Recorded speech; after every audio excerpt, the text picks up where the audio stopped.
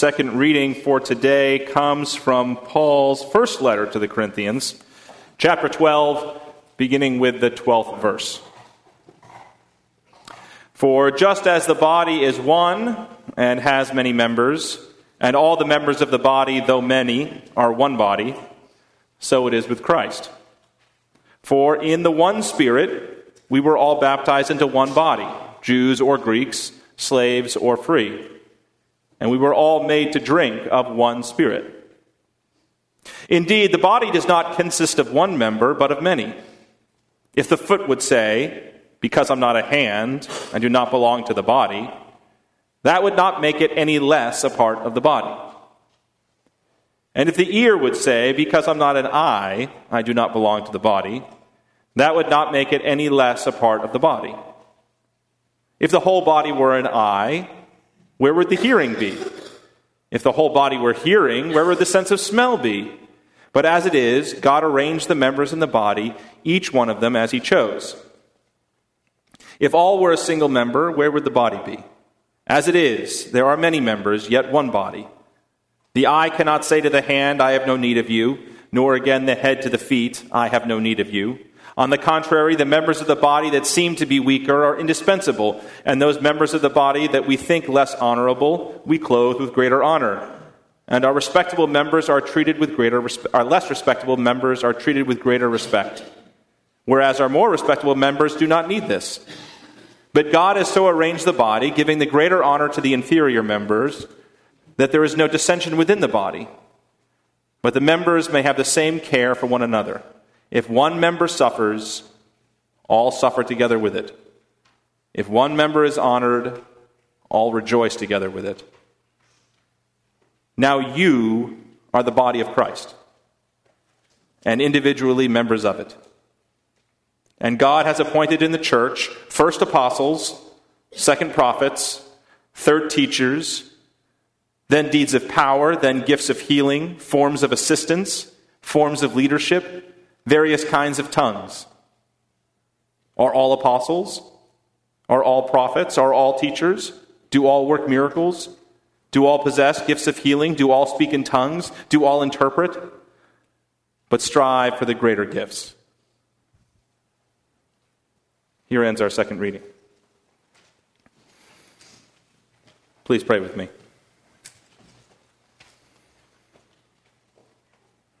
May the words of my mouth and the meditations of all of our hearts be acceptable in your sight, O God, our rock and our Redeemer. Amen.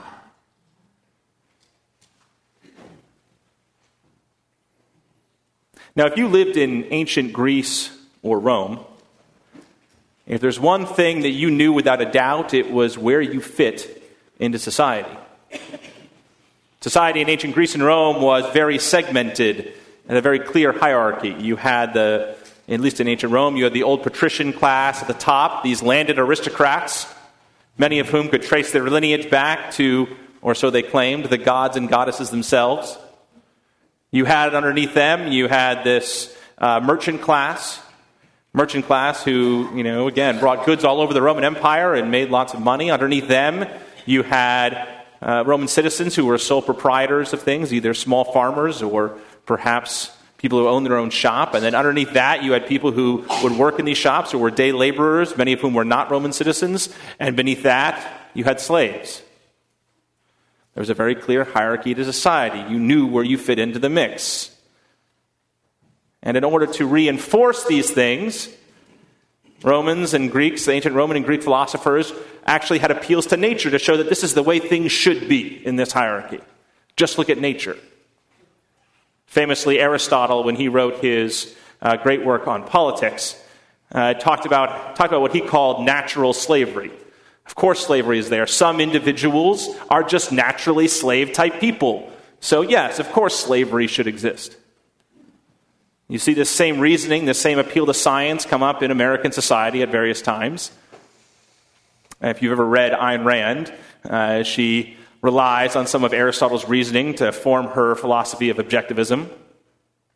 Or if you go back to the 19th century, there was an entire scientific discipline known as phrenology that would actually measure the size of your skull, and based on the size of your skull could make various determinations about your personality, about your intelligence, about whether you were a criminal mind or not.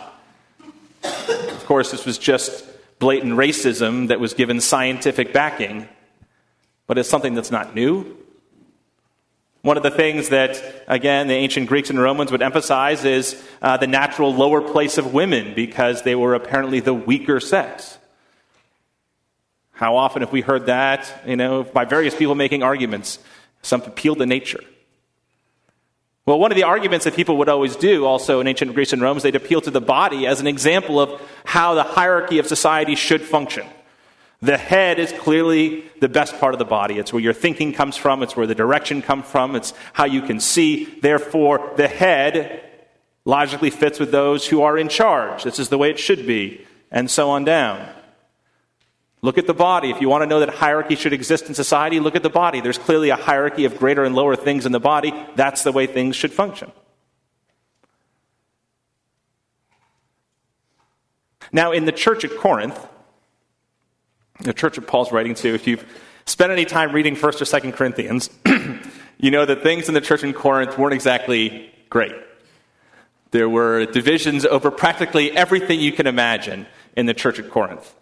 There were divisions over table fellowship, over serving agape meals and who should partake in this and who shouldn't, and who gets the food and who shouldn't. There were disagreements about various interpretations of sexual mores. There were interpretations about who belongs in the community and who doesn't belong in the community. Interpretations about the value of different gifts, most especially the speaking in tongues. And as Paul is writing to this church, he pulls on this analogy from nature, this analogy of the body, in order to try and encourage them to get along, saying, listen, you are all one body. But then Paul does something unusual. He upends any convention. He upends any expectations that someone might have had when they were reading through what Paul was saying. Paul then says, yeah, but all members of the body, they're all equal.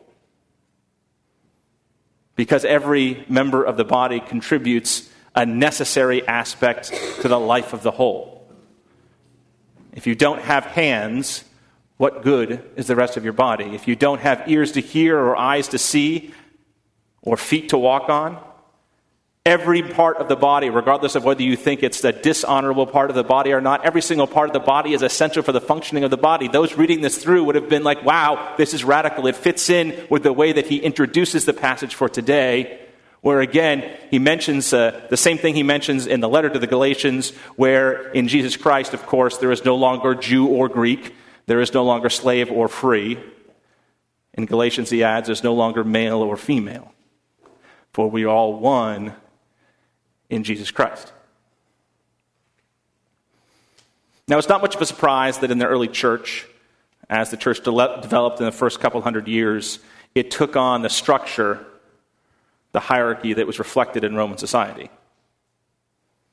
You start to see in the church, first the creation of bishops, overseers, and then presbyters underneath that. Then you start seeing deacons and archdeacons and sub-archdeacons, such that by the time you get to the 3rd or 4th century, there is this very clear hierarchy, even hierarchies among different sees, where certain sees, that is to say, dioceses where the bishops are, certain sees are of more honor than others. There are certain great metropolitan sees, and eventually you see the Bishop of Rome claiming to have preeminence over all the other sees in the western part of the Roman Empire, a natural evolution of this taking on of the hierarchy of the Roman Empire. In fact, the Pope, the Bishop of Rome, even assumed the title in the 5th century, or in the 4th century, of Pontifex Maximus, chief priest. This is a title that had been held by a Roman official for nearly 1,000 years, and then all of a sudden this same title, this ultimate example of the hierarchy of Rome, is then conferred on the Pope. And again, you see a lot of churches today that reflect this same hierarchy of Rome, where you have bishops and you have different groups going on down, and certain churches are more strict about this than others. And there are a lot of advantages of that type of church. I mean, sometimes I do wish we had bishops in our church. Bishops and that type of hierarchy allow for efficient distribution of resources. If all of a sudden one church has a lot of resources and they're trying to support another church, a bishop can easily do that. Bishops can allocate and move around different priests or church workers in ways that could potentially benefit the whole. There is a real benefit to that type of hierarchical structure. But that's not the structure we see from Paul in the New Testament. From Paul in the New Testament, we see something different. We see this structure where there is no hierarchy in the church of Paul. Instead, it is a living, pulsing body where all members are equal and all members bring their gifts to the table, where the Holy Spirit is working through all the members of the church. This is the type of church that Paul is laying out in 1 Corinthians 12. And indeed, one thing that inspires me about working at First Congregational Church is when I see just this type of thing happening here. Where different people, different members of the church feel inspired by the Spirit to step up and do something and to use their particular gifts or calling for the greater body of Christ. I don't see Shirley Titus anywhere, but I was about to embarrass her. Or one thing I love about Shirley is that she likes looking through the prayer list in the bulletin and making a practice of writing notes to everyone so that if you're on the prayer list, you get a note from Shirley. A way for her to use her gifts. And others who I know will fill out those manila cards similarly when they see someone's name on the prayer list and put it in an envelope, and then it will be sent to them to show that that person's thinking or praying for them. Or you see that, today one of the things we get to do at the annual meeting is celebrate the capital campaign that we've been doing. And I think about a meeting I had, 8 months ago or so with Ken McLaughlin, where we sat down at dinner, and I was talking about this capital campaign and how we really needed, we really wanted to get this going. And I know that Ken had just finished this long capital campaign at Stages, and even though he didn't really have any time, and I'm sure that Brad was very angry at him for doing so, he's like, yes, I'll step up and lead the capital campaign. I'm like, there we go, Holy Spirit speaking through the gifts of the members of First Congregational Church. Or this past week where I get to come into the office and see that new safety features are installed in the office. Work done by a number of people here, but Guillermo is sort of organizing all the various contractors and estimates and different things to bring that about. Or I walk into the reception yesterday, or right before the memorial service, and there in the kitchen are people like Diane Foote and Kristen Kaiser, and later on Mary Harvey and Jill Radelet and Linda Coonan, as they're putting together this wonderful spread of food so that someone who's just gone through this horrible grief and has to go through the service can come out and there's food for them. I mean, think of all the gifts that people feel compelled to use and to spread. There are some people, I was having meetings today talking about the Church and Society Board and all the stuff that we're going to be doing this week. Sheila Patterson was talking about saying, hey, how can we remember Black History Month this month and lift up some sort of voice against racism in this society? Carol Riley talking about how can we celebrate random acts of kindness and actually have examples out there so that it can inspire other people to do it. One thing after another, after another. One thing about this church is you can see the Holy Spirit working there. It is a manifestation of the very thing, the very vital, pulsing, alive body of Christ that Paul's talking about in 1 Corinthians 12. Now, this past week, I was reading a book by someone named Barbara Wendland called Misfits. The sort of secret strength of the church. And Barbara talks about growing up in a church and feeling somehow hamstrung, feeling as though, there were just these pious platitudes being preached from the pulpit, how everything just seemed to be going through the motions, how there were a very clear sense of this is the way things should be done and this is the way things shouldn't be done. And she always felt as though she didn't belong. She felt like a misfit. She felt like it wasn't quite right for her. And yet the more time that she went through in her life, she realized that if the church has any hope going forward, it is the hope of the gifts of the misfits that's going to make it happen. Those people who want to challenge some of the pious platitudes and say, let's think more deeply about the church, to think about how our faith intersects with our actual life. People who want to go out and try some sort of new ministries that might be coming up. Hey, let's go start a farmer's market. Why not? There's no farmer's market here. Let's make it happen. It's the misfits that are going to transform the church. Those who don't necessarily fit in, but feel God calling them in a particular way, leading them to try something new. to stand up and say, hey, maybe this is what we should do next. That creativity, that dynamism is what's going to make the church happy and thrive in the years to come. Now, at various points, I've run into someone who will, get me into an argument about the existence of God. Does God exist? Does God not? And they're all sort of fun arguments we can get into, and I could go into details right now, but we can do that afterwards. But in a postmodern context, when people talk about the existence of God, we know that God exists because we see examples of God's action in the world. There is proof of God existing, and therefore you can point to that and say, you don't believe God exists? Well, here's an example of God's action in the world. That's the answer that I would give to someone who says, does God exist?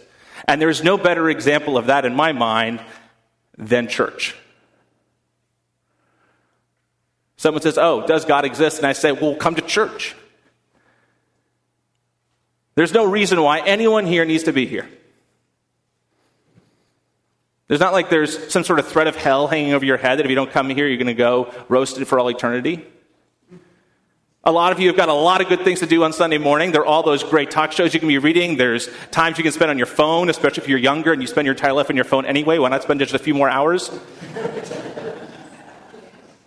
There's sleep, that glorious thing, sleep, of which we get so little of. All these different things are pulling us away. And yet, you get out of bed in the morning, you come here to worship God.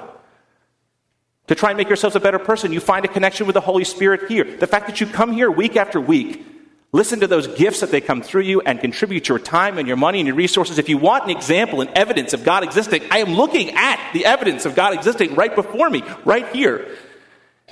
In that living, pulsing, alive, very much alive, body of Christ.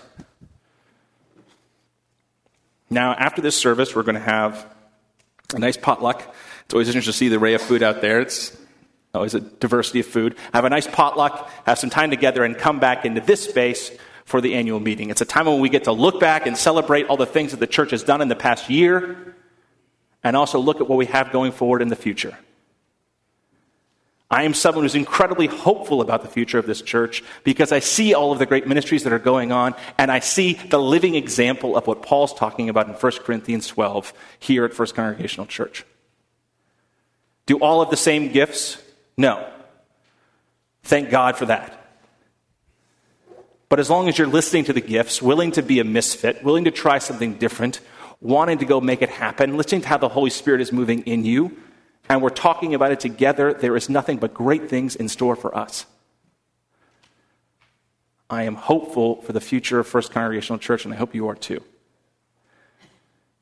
As long as you listen to how that Spirit is there, and we live into that calling to be the body of Christ.